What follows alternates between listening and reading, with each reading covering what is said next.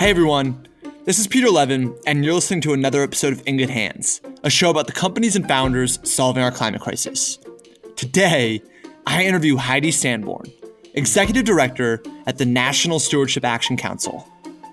So, defining what Heidi does was quite challenging because over the past 25 plus years, she has held some of the most influential and powerful positions across county and state jurisdictions.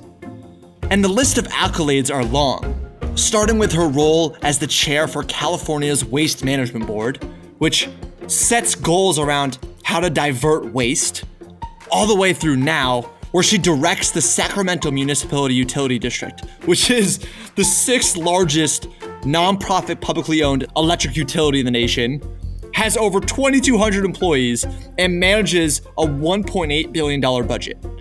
And so in the episode, Heidi and I will discuss what fired her up early in her career and made her say the planet would be the common denominator across her career, the top legislative victories that defined the first mile in her career and showed to the world that she was a force to be reckoned with, leading the nation and the world in setting a goal of zero carbon emissions by 2030 in a district the size of Sacramento, and finally, the generational work she has accomplished as the Executive Director at the National Stewardship Action Council and the key priorities that are in the pipeline over the next few years. Y'all, this was a roller coaster episode filled with inspiration, emotion, and goes to show how every single one of us, if driven by passion about something, can accomplish things far beyond what we might think is possible.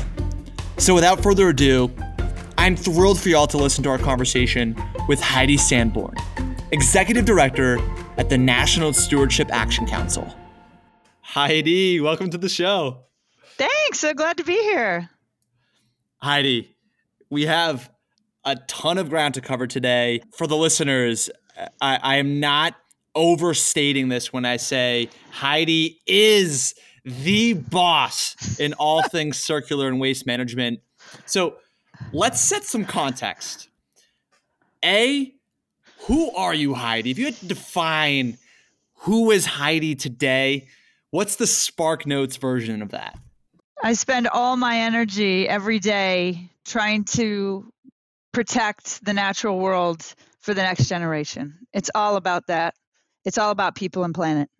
I love it. And we'll get into the resume of Heidi in just a second. But if we rewind to the first mile, your first foray into environment, what was that first thing that got you fired up to start making this the focal area of your professional career? Great question. When I was a little kid, I remember actually being in New York City where you are. And at the time, there was a lot of diesel buses. And I told my parents I never want to go back there. I was literally holding my breath the entire time I was in the city because of all that diesel emissions and the noise. And so noise pollution, air pollution, I was immediately really taken by it, and all the litter. I just thought it was horrible. And that was like in the 60s. When the air would literally get so bad in Staten Island, we couldn't go out. So I started really understanding that something was really wrong here. We were doing a lot of really bad stuff that was unhealthy. And then my parents would take us to the, National Wildlife Federation camp, and I'd learn all about nature and be outside. And I always felt so much better there, and I felt so at peace there. And I started seeing how everything was interconnected. And so I think what really happened is I had a diametric experience of being all immersed in nature and understanding it, and then being in a place that was concrete, noise, pollution, sound, everything was jarring to me. And I thought, we've created an environment that's unhealthy. And we can live in cities and do it healthfully, but we weren't doing it well. And we had to get back to nature and figure out how she figured out how to be zero waste, that everything on this big marble floating through space is recycled into something else. That is why it is the ultimate circular economy, is nature. She figured out how everything that is a waste from one system is the feedstock for the next system. And we're interrupting that system. And I could see that even as a child. And then I asked my dad, on Sesame Street, who is Dodo Bird based off of?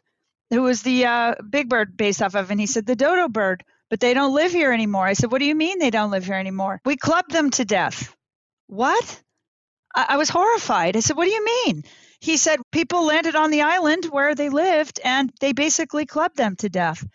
And I said, so I'll never see a dodo bird. He said, no, and I'm sorry. And that really upset me. I remember thinking, something is very wrong when human beings of a generation prior actually had no consideration for how I would feel that I would never get to see a dodo bird. And here we are in a mass extinction phase and people are almost numb to it. So these are the things that really inspire me. I'm called the Energizer Bunny, 58 going on 20, because we cannot stop until we protect what is left and start repairing the damage we've done for the generations who follow us. And I love the Native American saying about, think about the next 7 generations with every decision you make. I love that. What's interesting to me is from a young age, you were this ball of passion inspired by the physical world around you. And you parlay this interest into your studies at UC Davis. You had a bachelor's, a master's, and your first professional milestone is with the California Integrated Waste Management Board. So talk me through what inspired you getting into there as your first stepping stone, and what was your scope of work while on the board there? I started as a staff person in the Office of Local Assistance, and my job was to help local governments achieve the 50% diversion rate we had set in California to achieve by 2020. And they were having trouble, some of them, and I became very good at putting pieces together and going and helping the local governments to figure out for their specific area how to fix the problem and get them to those higher recycling rates. So they started a targeted implementation assistance team after my work, and our goal was to get people into compliance, not to fine them.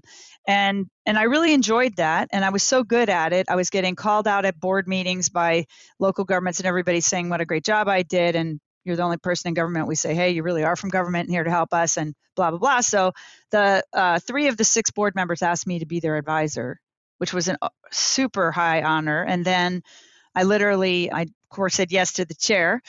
And she was the first woman chair.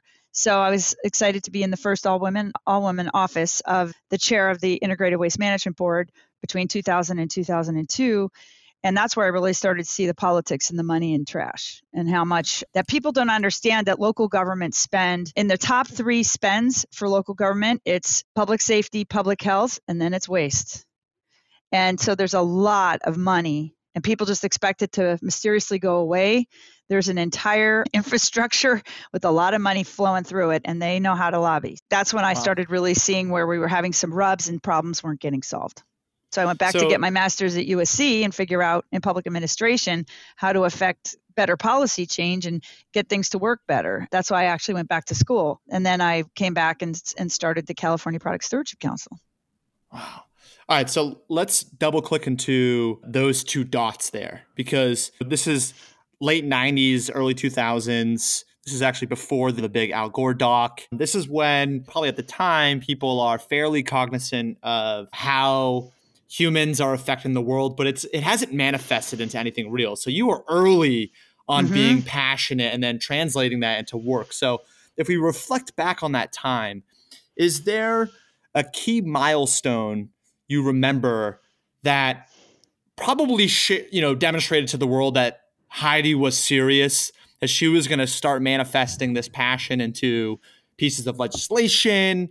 So if you look at those 2 kind of bullet points on the resume, what is a key milestone you can look back on and say, I'm proud of this moment and the work we did then? Yeah, that's a great question. And the first one I'm really proud of was when I was in the chair's office. I helped when we were doing a strategic plan. I got the concept of producer responsibility and the goal of zero waste into our state strategic plan for the Waste Management Board.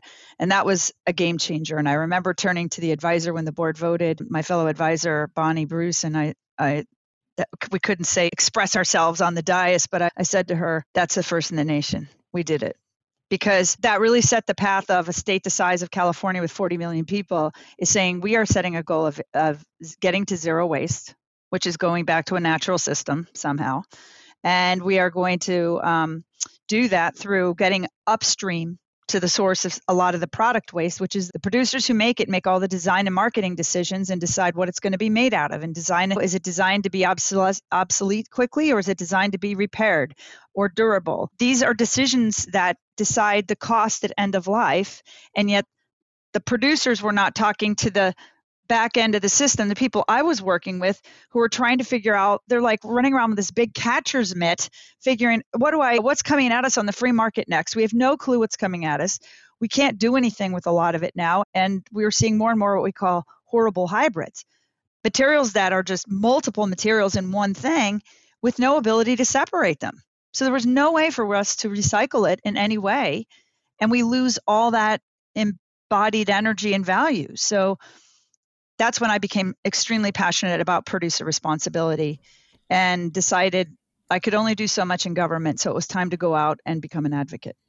All right, I want to pause there because it is a very important topic. And again, just to zoom out to highlight how early you were, if you look at the last year, a number of big companies have put out these ambitious 2030 goals. Right? Let's get to X by 2030 or 2050. You've been talking about this for decades. What I do want to provide some type of practical outline around is when we talk about producer responsibility.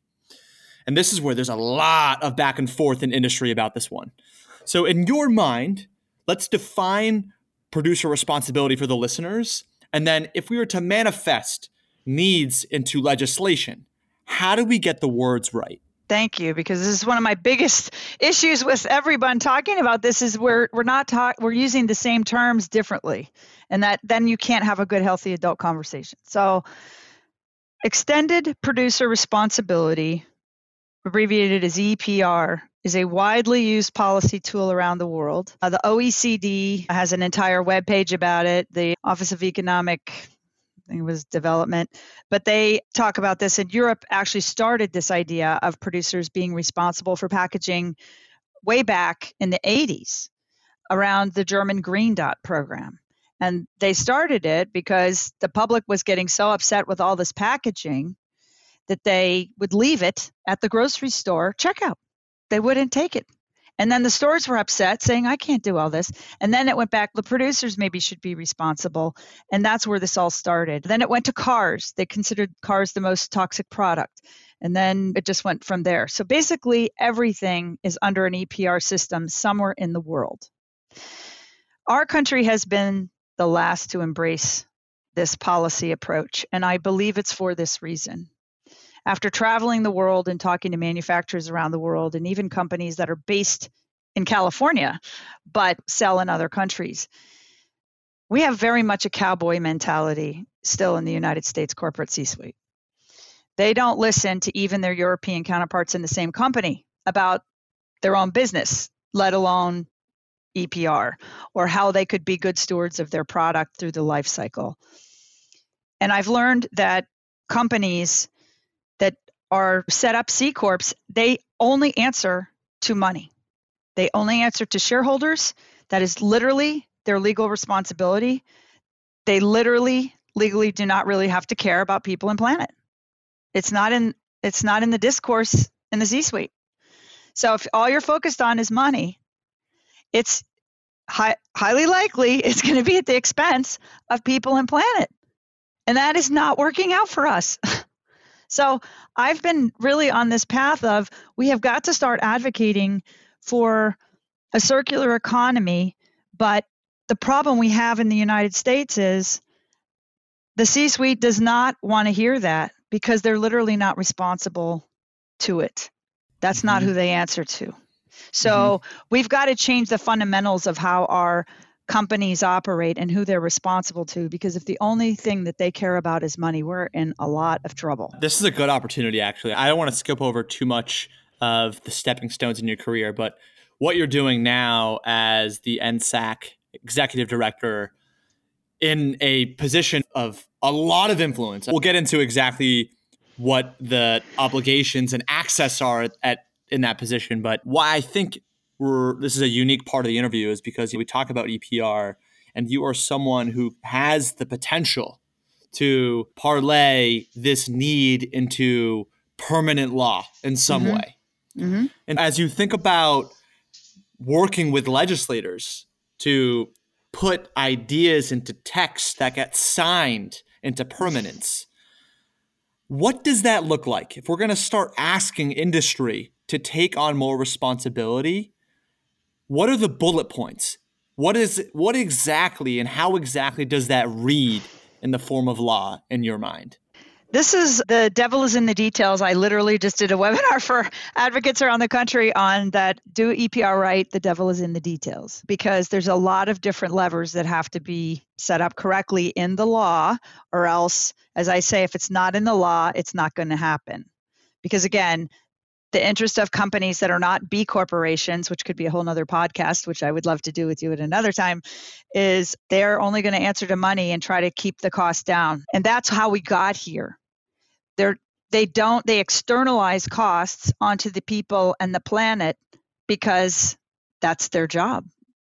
If you think about it, if all they're interested in is making money for shareholders, they want other people to pay as much of the cost as possible. And that's what's happened. So the package they came up with, which was cheap to buy for them, is exorbitantly expensive for us to manage at the back end, or impossible, or we can't recycle it at all. And it ends up in a landfill. Nobody wants to live by a landfill. So they're in disadvantaged communities that can't fight it. And here we go. This is where the problems start. Exactly how you write these bills is very detailed, but I could say this: the producers should design and operate the system. That means they don't have to do it themselves. They can contract for it, but they ultimately should work together to design the system and run it, because they know their product and their distribution systems, et cetera. They should internalize those costs, not a visible fee on the product, because this is a cost that should go to shareholders on that line item and their quarterly reports, and say, this is what it's costing us to recycle this stuff and manage it. And if the shareholders say you should get that cost down, then they can think about, if I make it more durable, it won't come back as frequently. If they make it repairable, it won't come back as frequently, and it will reduce that cost. If we make it out of something that's more recyclable, it has a market when we sell it, so then it reduces. So they start thinking and internalizing those costs, and all of a sudden the design changes. But then you have to have very strong oversight by the government, and the government has to be paid for that oversight. So we write that into the bill. And then there has to be a significant enough penalty, it matters. And so it's not just a dollar amount that can be litigated here, there, and everywhere. I'm actually of the mindset that because corporate America is still so resistant to this, that we really need to have the kind of pull the plug option, which is, if they fail to meet the goals the government sets, that the government has the choice of either taking control of the program, running it, and sending them the bill, or handing it over to another stewardship organization. That could be private sector, it could be a nonprofit. But the nonprofit or whoever's running it has to have the same transparency and ability to enforce against requirements, because we do have a problem with some of them being transparent enough and accountable enough. So, and there's two key points here. So I like around designing against planned obsolescence. That feels like we're already seeing the trend manifest. We had Stojo on the pod have these durable Tupperware 2.0 products that are modular, so bits and pieces can be replaced. You have Bite toothpaste, but the idea around owning the cost of recovering the good and recycling it. There's a lot of gray area around how that's deployed and imposed. You obviously want to create a system that doesn't incentivize redundant work. Like, you don't want P&G sending out a courier to just get P&G products from a household. So how does that piece of the puzzle end up turning into a program that makes sense so that we're not doubling up work around recovery? How would that look like? Well, and this is where I think, innovative thinking is going to come into play. We now have, in the course of a year, look at how our purchasing has shifted from retail stores to online. I actually was talking with Amazon, a representative from Amazon years ago. Unfortunately, he doesn't work with the company anymore. He had a loss in his family, but he and I were talking about how could Amazon actually be, since they were delivering on Sundays using postal service trucks, could they also on that day be the pickup for all of their packages and their cardboard?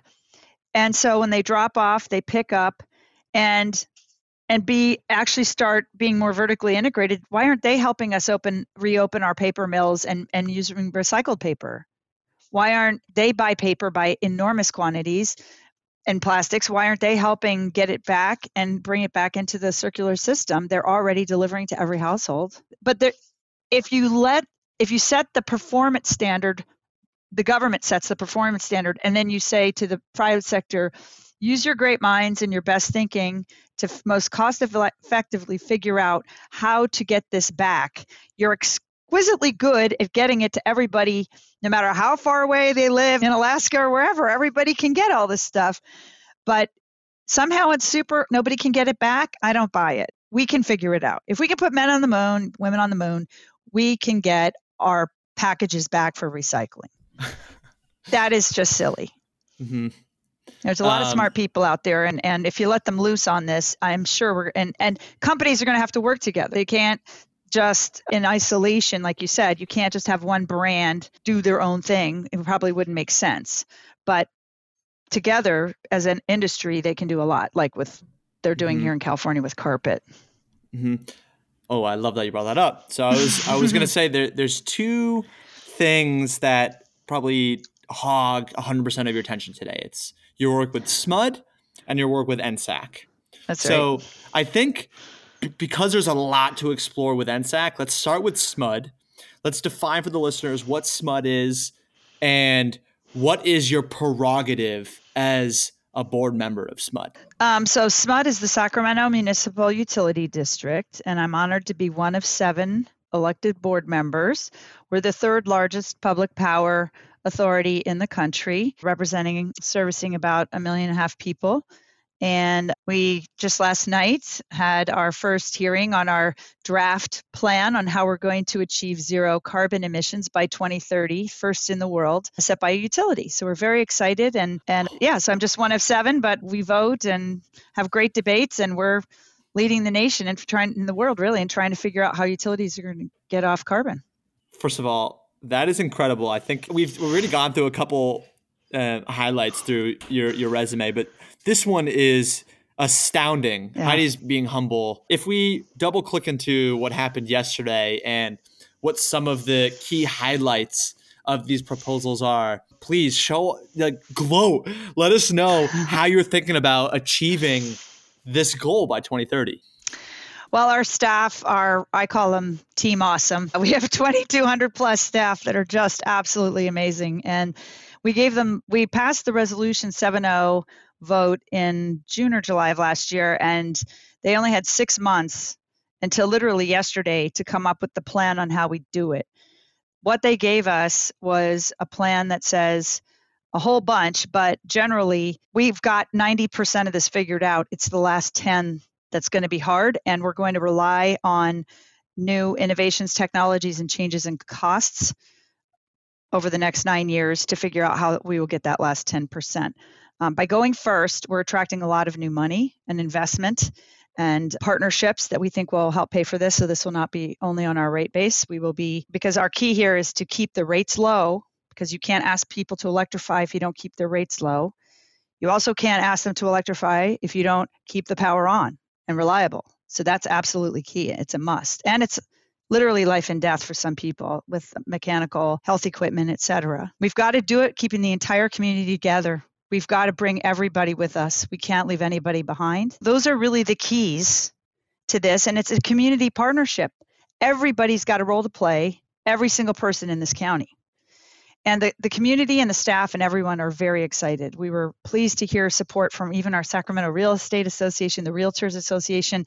How can we help educate our people as we're selling them homes, buying new homes, how to electrify, look at induction stoves, electric cars, working with our builders, getting the chargers in the new homes, making sure they're all electric, changing over our landscaping equipment, some of the most polluting equipment for our air. It's actually this year, according to the state air agency CARB, our California Air Resources Board, landscaping equipment is unregulated emissions, and they are now surpassing cars as emitters, and they're really bad for the people who use them, the air that they breathe. So we really want to get them electric as well. Plus, that reduces noise pollution, as I talked about my sensitivity to noise in the city. And it's true for animals too, by the way. They've done studies that it traumatizes animals, all this noise all the time. Wildlife didn't evolve to deal with it. So I'm excited that our plan is a community plan, and we're relying on the community to help us. And we're also talking to our local electeds in the county about how we can all work together on this. And the city of Sacramento and the county, our city's already adopted their climate plan, action plan, and taking action. The county's in the process of doing that now. Out of curiosity, where is the 90-10 split? What's the remaining 10 that's currently really hard to do that'll require some pretty significant R&D to get over the hump? I think virtual power plants, vehicle to grid, for example, like with school buses, as we electrify school buses, they only run a couple times a day. And when they're not running, there are very large batteries in those buses that can hold a lot of power. So if they're pulling power when we have the most renewables, like sun and wind during that noon to 5 time frame, they can literally be mobile storage units. So if they have the correct inverter, we can literally use the power from that battery and pull it into the grid when everybody turns on their air conditioner at the hottest part of the day around 4 or 5 o'clock in our summers, and that bus is just sitting there. That's the kind of innovation we have to look at. And there is a lot of work in this now already, but we're going faster, piloting faster, partnering with companies like Zeus out of Minnesota. There's a brand new company out of Minnesota that's making electric, large equipment vehicles, and we just bought 5 of them. And I think we were the first purchaser. And SMUD started the Mobility Center, California Mobility Center here in Sacramento. We just made the announcement last week and sat the board, the beginnings of the board. I want to see some more women on that board. But the Mobility Center is going to be a hub for innovation and transportation and how we electrify and get our transportation system clean. We in Sacramento want to be the attractor of green businesses and innovative thinking. And how are we all going to partner? Because we don't have 30 years to figure this out. The science is telling us we've got very little time, and and some of the tipping points have already been flipped. So for climate, so we've really got to move. But like I said, we have to be prudent and be careful to keep the power on, the rates low, and keep everybody together. Okay, first of all, so we have a lot of elected officials that listen to this pod, some mayors of smaller towns, bigger cities. What you just talked about is a case study in how you bring together the worlds of public and private over some shared goal. Because the hardest thing, especially as a startup founder that's taking on massive risk, has a hypothesis, right? So really they're early stage. The best thing that government can do is effectively say, hey, let's assume this works because the impact potential is so great. What can we do to support you? It's by being an early partner that enables the startup to hire scientists, engineers, to have a chance. If you don't have that's what a business is. If you don't have a customer, then you have no way to try to will this grand idea or technology into existence. What you just talked about is a case study about how governments can partner with all the stakeholders in a community over one shared vision and goal. And we're excited. It's that simple. At SMUD, you hit the nail on the head. At SMUD, we passed a law last year that allows us to actually partner, because we had been working with, let's say, software designers on how we can have this distributed energy grid where there's solar panels generating power on your roof, et cetera. How do you balance a grid? It used to be that we just created power and sent it one way. Now we've got all this power coming at us. We didn't even know how much, when it was coming, whatever. But we've got to balance the grid, make sure this is stable. So we needed new software to figure that out. We've partnered with software companies to do that. One of them, we're not, as a public agency, able to make money from this partnership, but we spent a lot of staff time and they got a lot of our data and so forth, protecting privacy, of course. But the bottom line is we couldn't get any reward from those investments. Now we can. So we want to partner with private sectors and working together because we have the data, we run the utility, we can help, but we can cut our teeth together on figuring out a better way to do things that the company can profit from, but now we can also, our ratepayers can benefit from that investment of time and energy as well. So we're very excited about that. Heidi, I don't understand how you can do all of this with 24 hours in a day, because on top of all of that, you're also the executive director of NSAC. Mm-hmm. Let's jump into what NSAC is and what is the number one priority around what you're working on there. Well, the National Stewardship Action Council I formed because I had originally formed the California Product Stewardship Council back in 2007 to drive this concept that producers be responsible for the end of life of their products.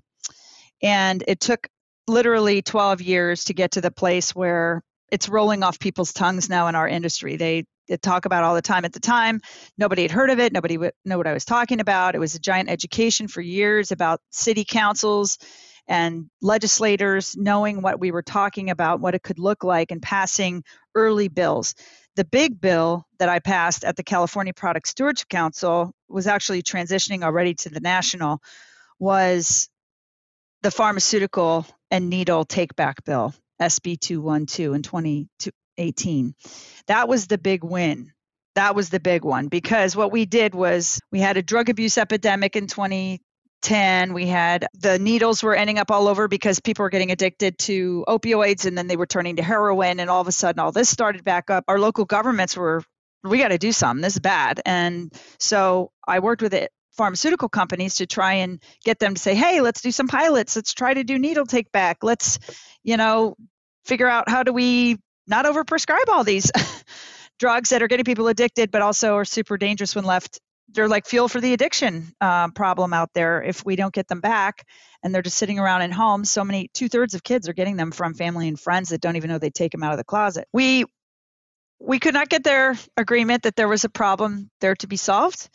I'll just say it that way. And so we ended up passing an ordinance in Alameda County in 2012 that made the drug companies pay for taking back medicines. That set off a Supreme Court challenge. They challenged that law all the way to the U.S. Supreme Court. We won it every step of the way. There was no constitutional violation of Interstate Commerce Clause.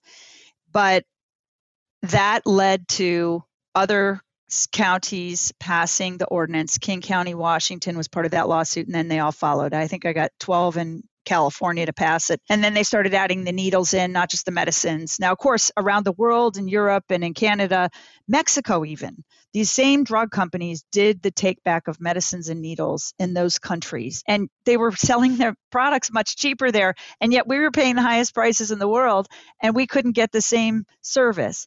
And I was really offended by that. Watching this addiction crisis just tear families apart, it was too much. And our cities with needles everywhere. So we got it passed. It pushed them to the table when they knew we were going to get Los Angeles County to pass it. So they agreed, and they helped us pass the bill that producers are responsible for safe medicine and needle disposal. They're now working on their stewardship plans to be turned into the state and approved. And hopefully by next year, we will start to see this roll out in California, first in the nation. Heidi, this is incredible because this is common sense. So you are the creator of a drug that is by definition highly addictive. And then you want to pass on the burden of cleaning that up to the cities that are already cash strapped? Oh, if you look at some of the articles that they did, I was literally on NPR National with one of the attorneys from Pharma that actually said, why should the poor people of Tennessee pay for the fancy pill program of Alameda County? Because they considered it a transfer of costs. And we said, This is budget dust. That was an actual term used by a Republican pharmacist legislator, Mr. Stone, in our California legislature. It's budget dust to them. They were claiming even in the press that it was going to cost $5 a prescription. No, it's like we did the numbers. It's like less than a penny a prescription. Nobody would even notice. Think of all the commercials on TV and how much they spend on those. And they're complaining about a little pill collection program because we're trying to get needles off the street and stop people from feeling an addiction that can kill them and devastate families and society. It was just, again, this is the whole thing. If all they worry about is making money at the expense of people and planet, this is where we are.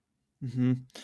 And Heidi, I don't know if you feel comfortable sharing, but before Heidi and I talked a few days ago, and one of the big questions I had was incentives. So Heidi, how is you and your team getting compensated? Because there's the age-old, pretty universal understanding that industry has a lot of money to pay lobbyists. Lobbyists go to town, they work, they charm politicians with promises, and you just follow the money.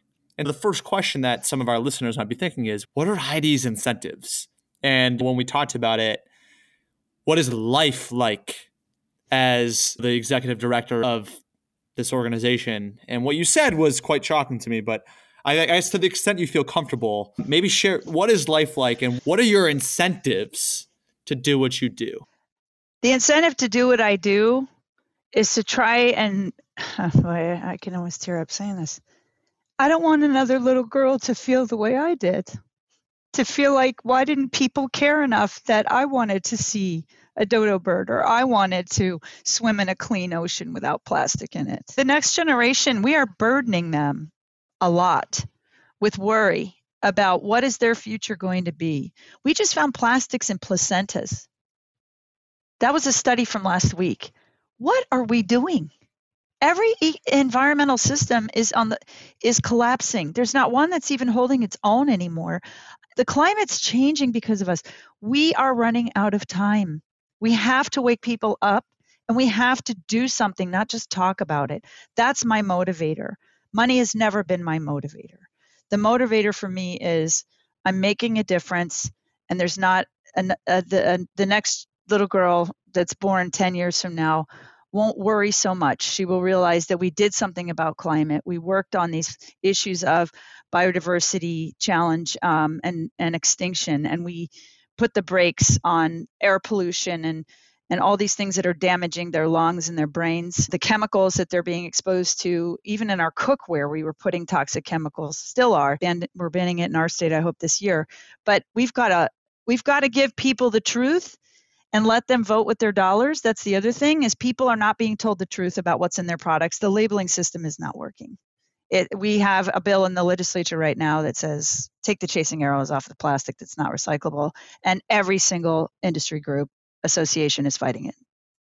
And they are on TV with big commercials saying that they support recycling. That's what motivates me. And how we get funded is really hard. A 501c4 is harder to fund than a C3. A C3, you can get grants, state grants, federal grants. I can't do that with the C4 like I could for the California Product Stewardship Council. So this is much harder.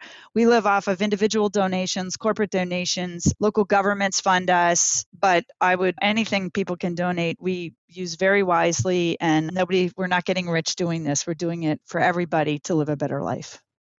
Jesus. Heidi, I just want to pause for a second, because if you look back at the last 20 years, even if we shorten the time frame to the last 10 years, 10 plus years in both stewardship councils, you have, I don't want to say single-handedly, but you with maybe a small few have helped pass legislation that will help save generations, people for generations to come. You talk about what motivates you. And so a lot of people have maybe this perverse view of the world where they think, hey, Heidi must get all this money from these corporations. She's got a staff of hundreds of people. Nope, staff of one. Staff Literally, of one person. It's me and Jordan and our board and our partners and a couple contractors. That's it. That's what I'm saying is we're a great investment because we're super effective for our size, but I would like to do a lot more. We're working in Texas this year. We've got a bill in Texas that's a Texas style recycling bill, something that they could get excited about. And nobody thought that we could get anything in Texas, but that's the kind of stuff we do if we can stay funded. And now I'm working with Congressman Lowenthal and Senator Merkley's office with the Break Free from Plastic Pollution Act, because we have to do something much bigger. Like I said, we're running out of time. We've got to get big changes and we have to get it right. We have to stop making mistakes and dilly-dallying and studying everything, paralysis of analysis. It's pretty obvious what's going on a big picture. So you can get a lot done with the data we already know, and then you can refine it later over the details. You can argue over the science, but do nothing is not an option anymore. Heidi, I had a couple more things that I wanted to bring up, but honestly, I think most listeners get the point by now that Heidi is a force to be reckoned with. And I don't want to speak on your behalf, but if you just look at the history of wins and losses, like you've gone to bat for years now, but if you just go to the website, you can see the history and the work that they've done year in, year out. And so instead of getting into all those milestones, because I think people, even just with this pharmaceutical one, this is a game-changing victory. You've done work with carpets, with paint. The list goes on. But what I want to do now is just, before we put the bookends on this, is what is the highest priority item that you're focused on passing right now? You sent me over information on the Solid Waste Disposal Act. You have a ton of stuff on the plate, but what is one thing that you're really optimistic about that could have a big impact on the world today and for many decades to come? I think the good thing is right now there's so much discussion about plastics and packaging that I think we're going to start to see companies voluntarily, because they feel the pressure now, changing their packaging types, using higher recycled content, creating that market pull for us so we can actually sell it again and make the economics of our system work. But less packaging, please. We need less packaging, and we need it to be compostable or easily recyclable. And we have to have it labeled correctly. We can't keep confusing the public with chasing arrows and then expect them to not be confused and put it into the recycle bin instead of the trash bin. And then we have to sort it out and spend all the money sorting it out. And then we wonder our trash bills go up. So I feel like truth in labeling and packaging is the next big thing. Expanding carpet, the only stewardship law in the world for carpet we did in California, expanding that, and we've got a lot of improvements to that system, and there are bills in Minnesota and New York this year and other states that hopefully will do better than we did and learn from our mistakes. Though that's a big deal. People don't think of it, but it's plastic. Very little carpet is wool anymore. So it's a fossil fuel-based product. It's 3 to 4% of our waste stream singly, and it's very hard to handle. So we need to get that back and get that back into a circular economy and create those jobs and keep them here, not send it to other countries. And the other big thing I think we're going to get done this year is get our country to ratify the Basel Convention. Our state is putting forward a resolution, Assembly Joint Resolution 4, asking the Biden administration to please urgently ratify that resolution. That says that we will not export hazardous waste, which now includes plastic, to countries that cannot manage it. A lot of people say, oh, it's not us, it's the Southeast Asian countries are flooding all the plastic in the ocean. Where do you think it came from? California is one of the biggest exporters of plastic to Southeast Asia.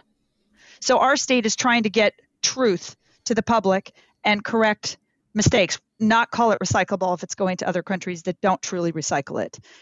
I call it international environmental injustice. We are exporting our problems to other countries who cannot handle it, and shame on us. That is not okay. This is where, again, externalizing costs onto people and planet should not be a motive for profit. That is a dangerous economic system. We have to correct that. My last question, Heidi, is around what we can do. You've been in the front row seat for years and years, and I just want to sit on the other side of the table. What is one thing that the average Jill and Joe can do to be productive, to feel like what they're doing every day means something? What is your word of wisdom on that point? They have the ultimate power, and I don't think most of them know it, is that if you don't buy something, then they won't keep making it. It's really that simple. So vote with your dollars. Know who you are giving your money to and what they do with it. So if you find out, I think you're seeing it now with this whole thing about voting and people going after the companies in Georgia about the voting rights stuff. It's the same thing with waste. If you don't like what this company is doing with waste, and then you should tell them strongly by not buying their product and saying keep doing that. Because when you vote with your dollar to buy it, you're telling them that's okay. And the other thing I say is when you get something like a overpackaged product that you couldn't have imagined would be that overpackaged when you bought it online, but it shows, take pictures, send it to the company, put it online, tag the company, and they have people that troll the internet trying to find who's saying bad things about our brand. Tell them, make sure they see you, and they will stop doing that because they don't want to upset their customers. They want their customers to be happy and keep purchasing their product. The other thing, is to help educate other people, because a lot of people think they don't have any power and nothing they do matters and all of that stuff. It really, everybody matters. Look at the elections. Every vote mattered. Every person matters. Every vote with your dollar matters. And getting your legislators, I tell everybody, your legislators should know you by your first name. Work on a campaign. Find somebody you like. Get behind them and get them elected. And then make sure that they know how you feel about things. That's how this democracy works. And when you don't do that, you can't complain because they're just, there's people, somebody else put those people there and they aren't necessarily listening to you. And I wish more, it's hard as an elected official myself. There's a lot of people. I represent 170,000 people. Am I going to be able to talk to all of them? No. And I try really hard to be good representative of all of them, whether I know them or not. But I always encourage people, give us input, make sure we're doing a lot of outreach, but make sure you're not on the outside of the discussions. Be in the discussions, vote. We know who's voting. We know what you're saying, and we will hear you. But vote with your dollars every single day. It matters. Heidi, I want to make sure that after this episode, for many years to come, people can stay connected and in the know around what you're doing. What are you up to? Getting involved, supporting your work. Let's give them one call to action. What is the easiest way for them to stay in the loop with what you're working on, support you? How can they find you? Please, the floor is yours. If they have a company or individually can give, it's only $150 for an annual membership. We have free webinars for all our members, about 6 of them a year. We're doing one on legislation, including the Break Free from Plastic Pollution Act next month on I think it's April 15th for our members. So you can join, we have listservs by product category, everything from cannabis waste to electronics to packaging, whatever your interests are. And you can get on those listservs. You can follow us on social media. If you don't have any money, just follow us on social media and share our posts. That's incredibly helpful to get the word out to your friends. We do calls for action. So sign on and you can. If we have a bill we need support, sometimes we need to know how many people are in District X. And it's really great to have your information so that we can call you and know where you live and send you information about contacting your legislators. So I think that's the best way to do it is just join us and then you can stay totally in the loop. At least follow us on social media. We've got Facebook, Instagram, and the whole thing. And everyone, that's nsaction.us. That's Heidi's website. You can go to all the socials through there. Yep, nsaction.us.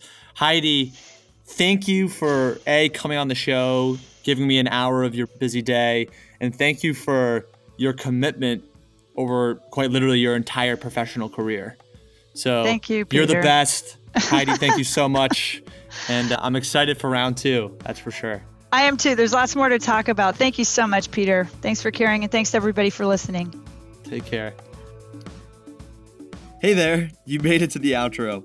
Thank you so much for listening to today's episode. If you're new here, welcome. If you're a longtime listener, thank you so much. We're actively casting for new guests on our show. So if you have a rockstar founder or company in mind that's working on something cool, message me on Instagram at Peter A. Levin or email us hello@ingoodhands.us. Thank you so much again, and look forward to bringing you another new episode next Tuesday.